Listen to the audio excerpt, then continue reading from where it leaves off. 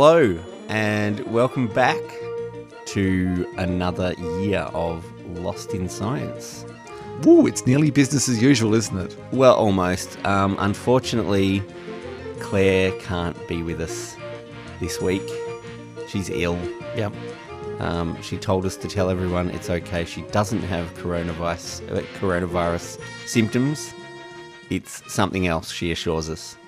But she is staying in quarantine for the moment. Yeah, which is probably a smart thing for anyone who's not feeling well to do at any time. Really. Exactly. Wash your hands, keep safe. Yeah.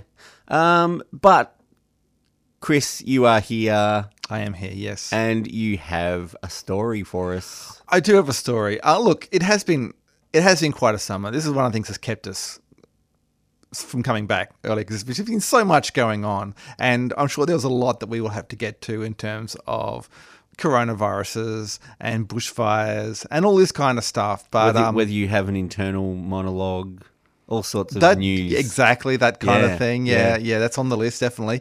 So we're trying to work through. I've got a story from January the 1st, so I'm basically going in order. But it's still also a bit of the, I suppose, not silly season, but the summer silent kind of stories. You might have seen in the news a big Black Panther type cat sighted in New South Wales in January. So I'm just going to have a bit of a look at that and see what science is going to have to say about the sightings of these big cats in Australia. They've been going on for many years, and this is not the first time one's been seen, obviously. So, look, normally steer clear of these kind of stories because often there isn't a lot that science can contribute. But, hey, it's still kind of summer, so why not take some time to have a bit of a look at the science of the big cats? We've still got a couple of weeks of summer left in us. That's right. So, yeah, we might as well keep it summery and keep it light. How about you, Stu? Well, I have got a story also that's hit the news over the summer as well. You may have been paying attention. It did get a lot of attention in the mainstream media. There's some fast radio burst signals coming from space, and they have a very strict periodicity to them. I somehow missed this in the mainstream media. I don't watch enough mainstream media or consume enough mainstream media because you'd think I'd be all over this kind of fast radio burst news. Yeah, I was surprised that you weren't aware of it. But it was in, the BBC covered it, and New Scientist have run a story on it. So it's definitely out there, even if it's on the sciencey end of the media. But I'm going to look at what exactly is going on there and why is that even interesting. And a lot of people obviously are interested in it and telling us to watch the skies. Is it aliens, Stu? As always, probably not. Oh. Yeah, but look, I'll explain some reasons why why that may not be a reasonable explanation at this point. But in the meantime, we've got aliens, possibly, and alien big cats. Yes, absolutely. What a show. Yeah, stay tuned.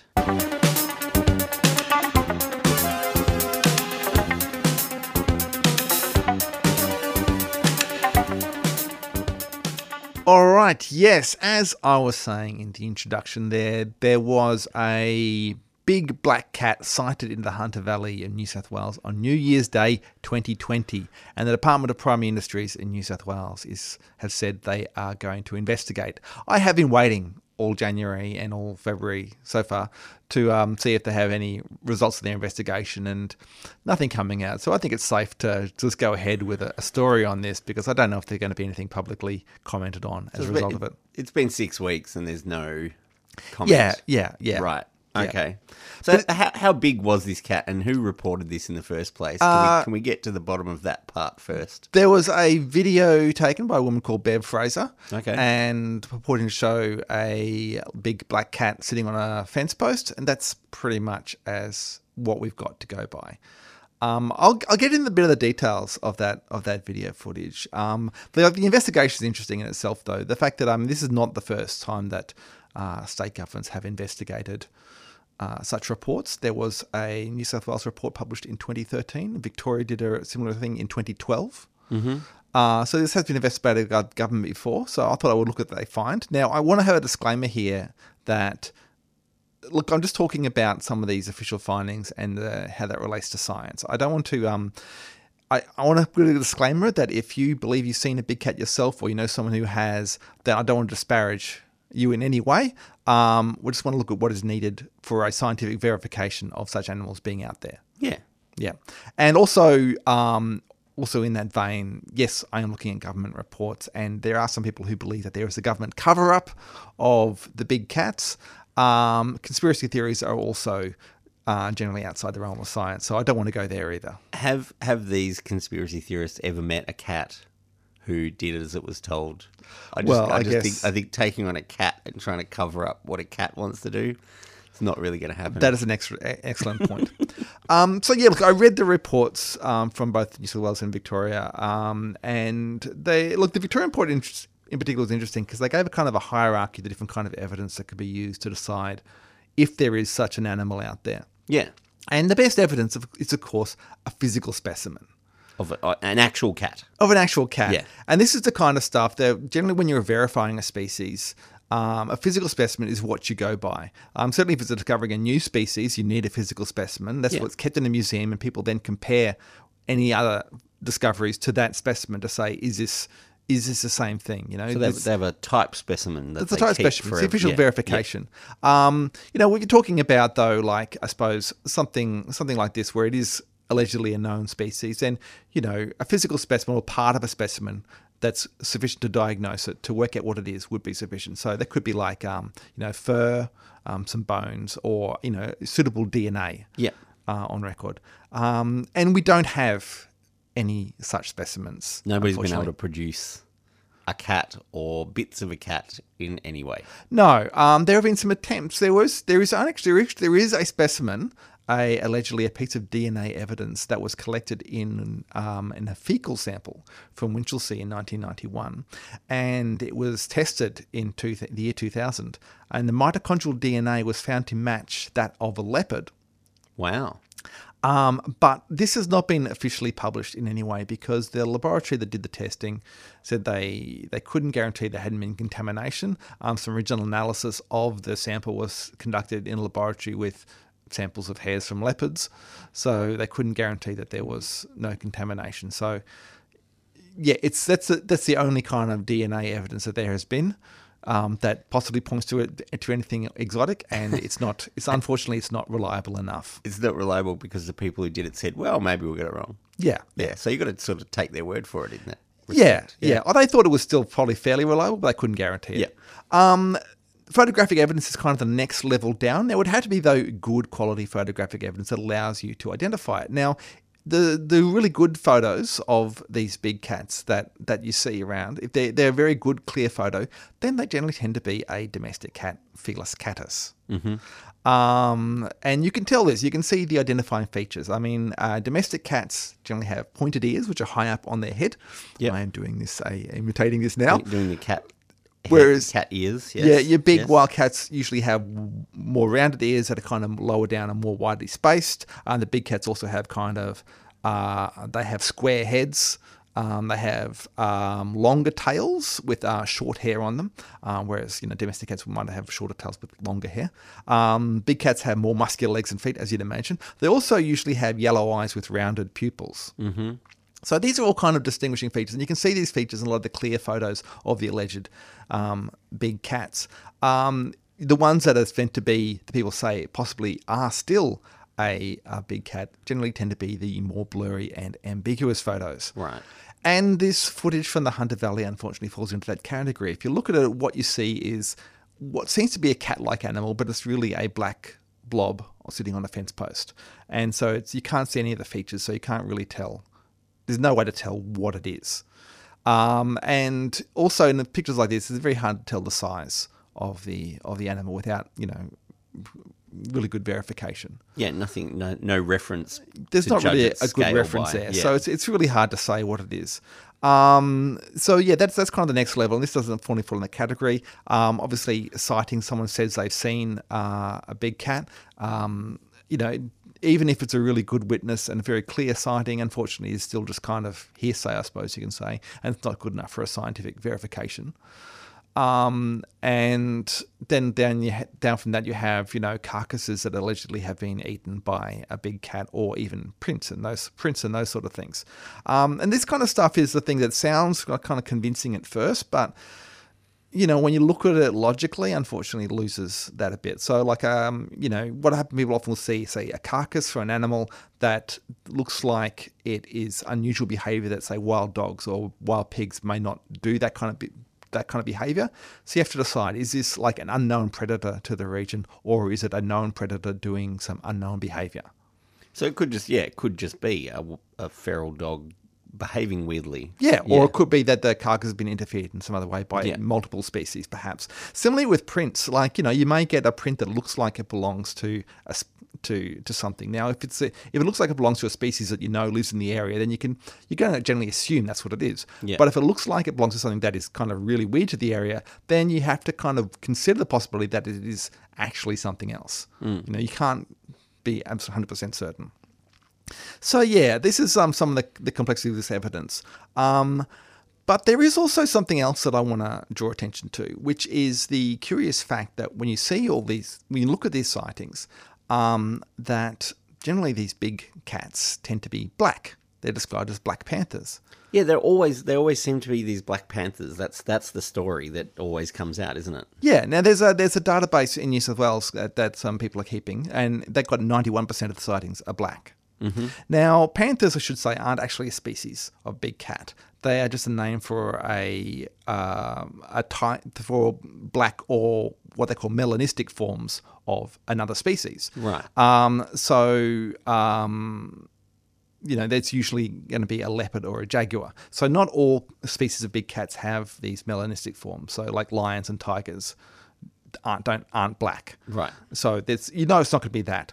There are a lot of different species of wild cats in the world, though. Most of them are quite small, around the size of a feral cat. So, it could be one of them, but that's less exciting than, that's less likely than being a wild feral cat, a feral domestic cat, which we know can be black. I mean, my cat at home is black, so... Yeah, and also they can get quite large when the feral specimens get pretty big too.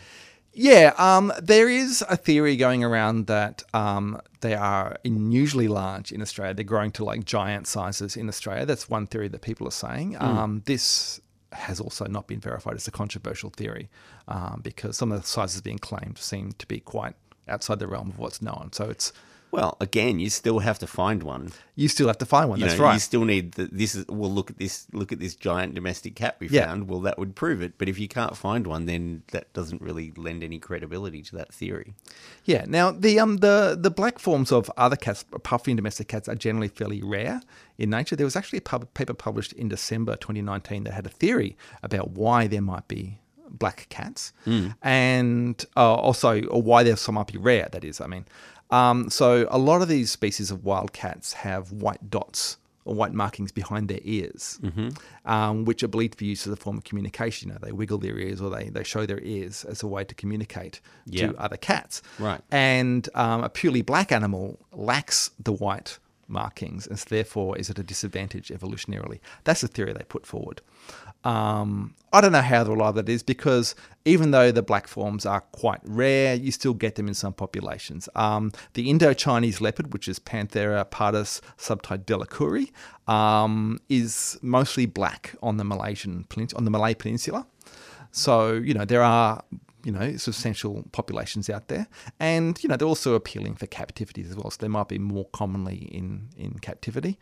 The black fur is actually a recessive trait in leopards. So if you did actually have them released into the wild in Australia, and all their successive generations would be black as well.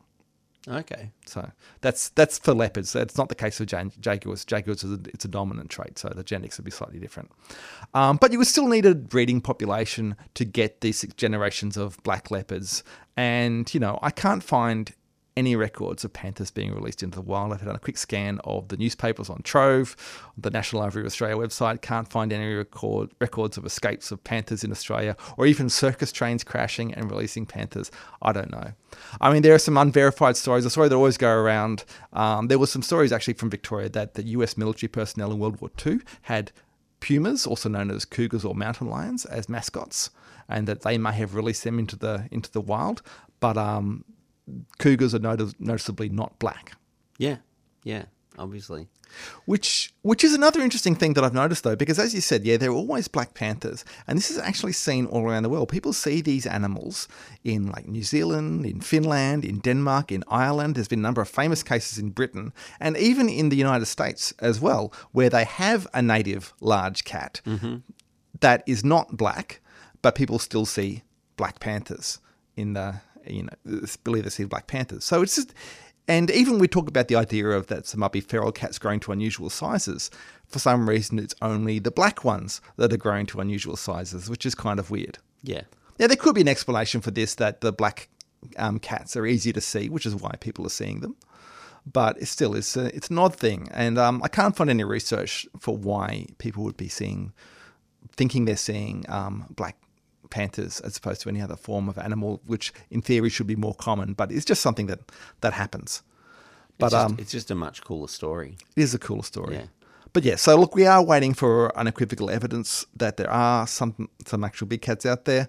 There is a lot of biodiversity surveys happening these days. There is a federal government's Bush Blitz program.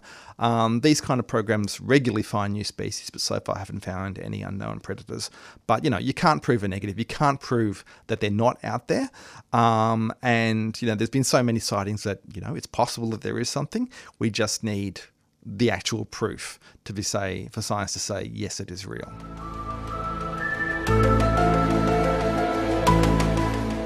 Across Australia on the Community Radio Network, you're listening to Lost in Science.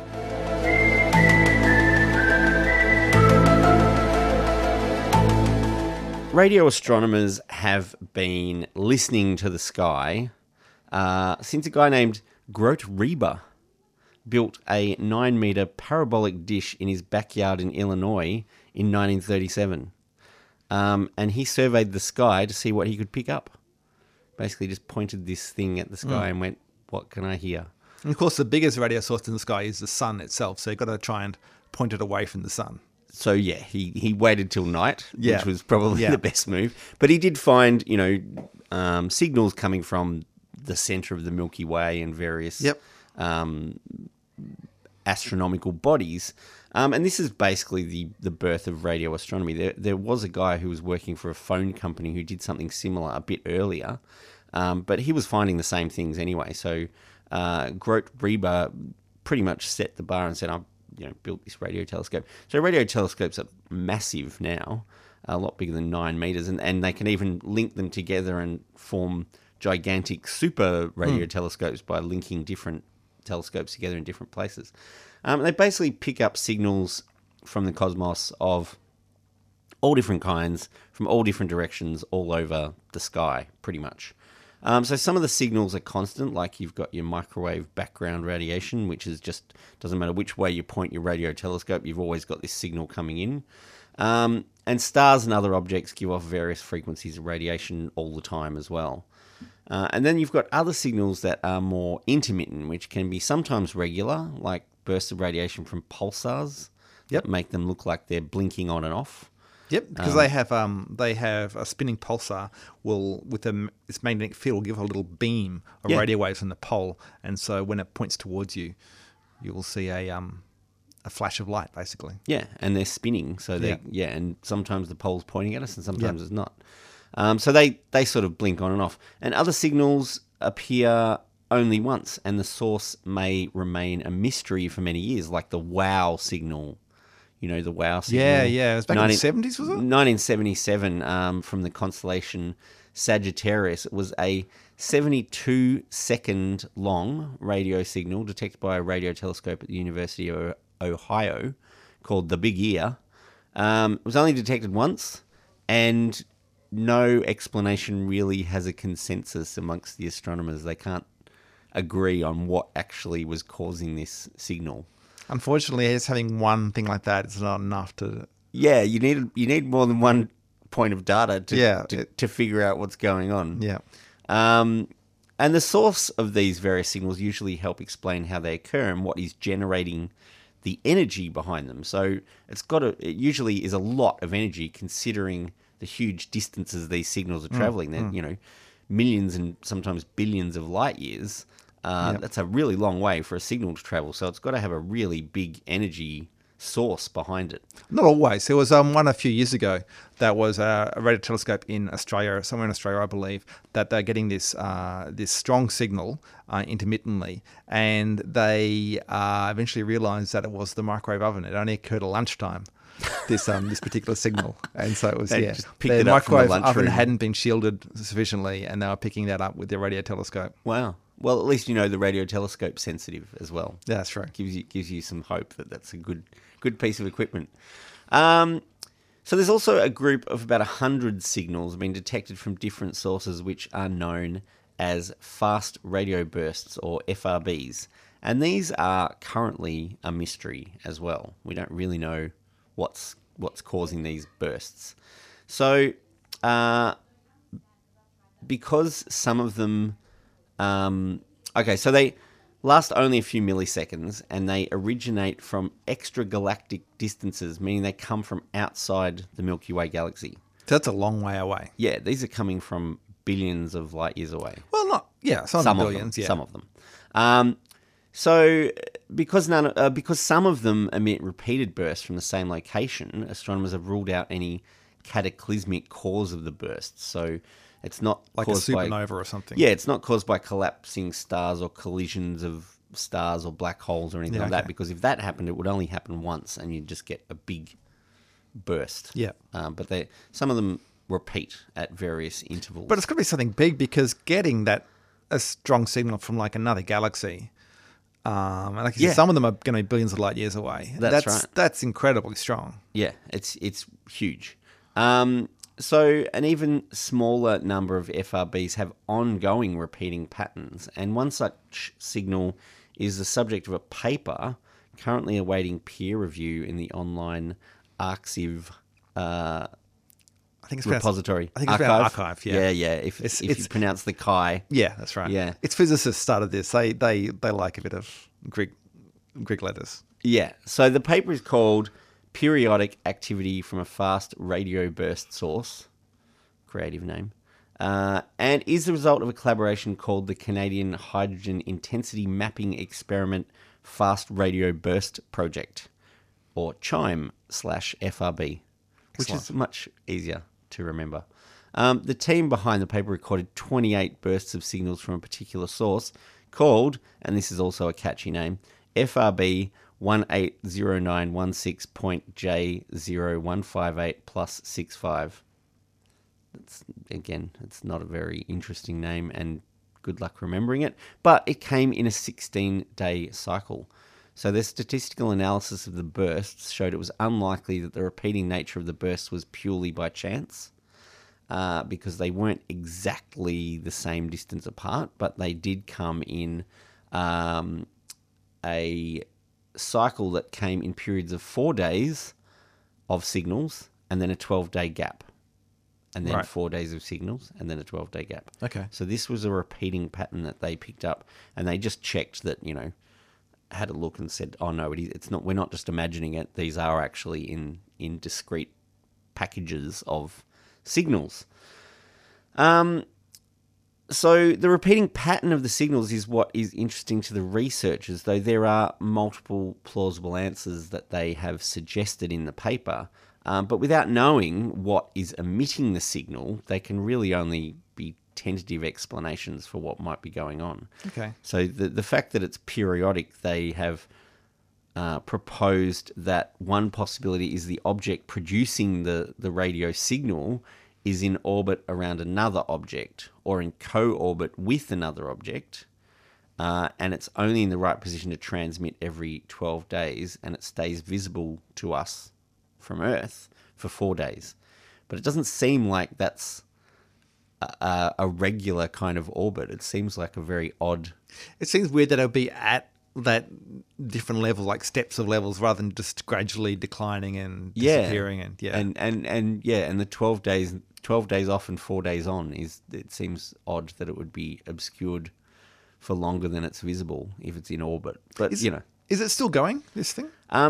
Apparently it's faded out, so they only measured it up until October 2019. Right. But some reports were saying that it stopped transmitting. That's kind of weird. Also weird. Yeah. that they picked up on it, and it was just happened to be for that period. So, you can see similar examples of orbits explain other phenomena, like, as we said, the blinking of pulsars based on their angle of rotation. But, it's still a tentative explanation because we don't know what's creating the transmission. We don't know what's driving the transmission to come out at all. So how it's only periodically visible is sort of, that's the smaller part of the puzzle, because we could explain that in a whole number of different ways. Yeah. I was going to say, if it's going to keep repeating the same sort of cycle, then if you can just keep watching this particular source, then it allows you to hopefully find out more about it. Yeah, well, hopefully they will be able to get more data, but they're still waiting to get their paper actually peer reviewed because it's just sitting there at the moment. Now, of course, the explanation many other observers have leapt to is deliberate alien transmissions intended to communicate with us or with other alien life. And other scientists have been quick to point out that the huge amounts of energy required to send these signals so far into space, sometimes billions of light years, are so large that it seems unlikely that anyone would use that much energy just for a message, to send a message. It just seems like a massive waste of energy. Yeah, so like each burst is like more energy than the sun would emit in a year, or something like that. Yeah, that's huge orders of magnitude bigger than what you would need to make a phone call, kind of thing. Yeah. So and also we don't really know how directional it is, whether it's aimed in any particular. It just seems like a huge waste of energy. Some people have also pointed out that similar signals have been detected from many different sources, sometimes billions of light years apart themselves. So there would have to be cooperation between far distant, intelligences to even agree on what was this system of communication based on and protocols and all that stuff. It just seems like a bit of a stretch. It reminds me though of Carl Sagan's book Contact. Yeah, though, which had a simple, a deceptively simple signal being sent by radio, which then had other signals hidden inside it through its polarization pattern or other stuff like that. And that was instructions for connecting to a series of wormholes that allowed you to travel faster than light throughout the galaxy. So, you could coordinate perhaps across great distances if you had such a network of wormholes. And if your message was this kind of broadcast, this is how to join our network, as opposed to targeted at a civilization like Earth. I just want to say, the blueprints are there in Contact. Well, that's, maybe this is just intergalactic spam. Yeah. Saying join up to our intergalactic, transport network. Possible. But I think at this point, the fast radio bursts that have been observed are likely to provide a better understanding of the universe and how it functions, but it's not likely to be through contact with advanced aliens, but probably just more by, good old-fashioned scientific investigation instead. Pretty much. Yeah.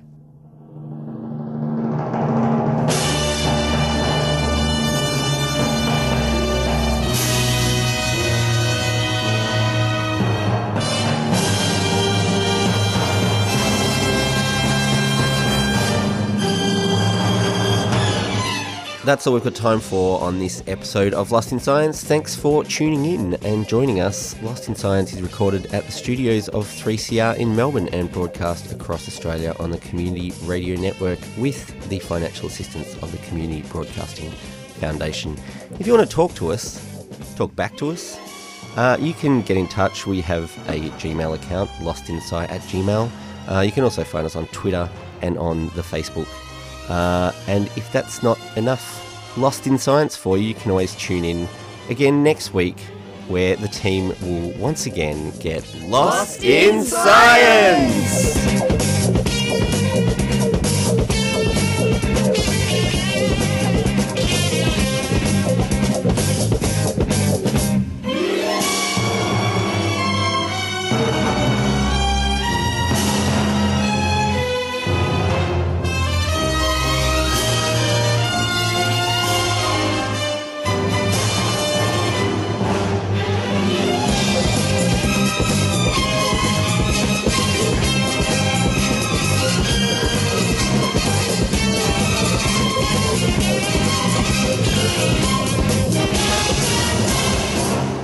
Thanks for listening to a 3CR podcast. 3CR is an independent community radio station based in Melbourne, Australia. We need your financial support to keep going. Go to www.3cr.org.au for more information and to donate online.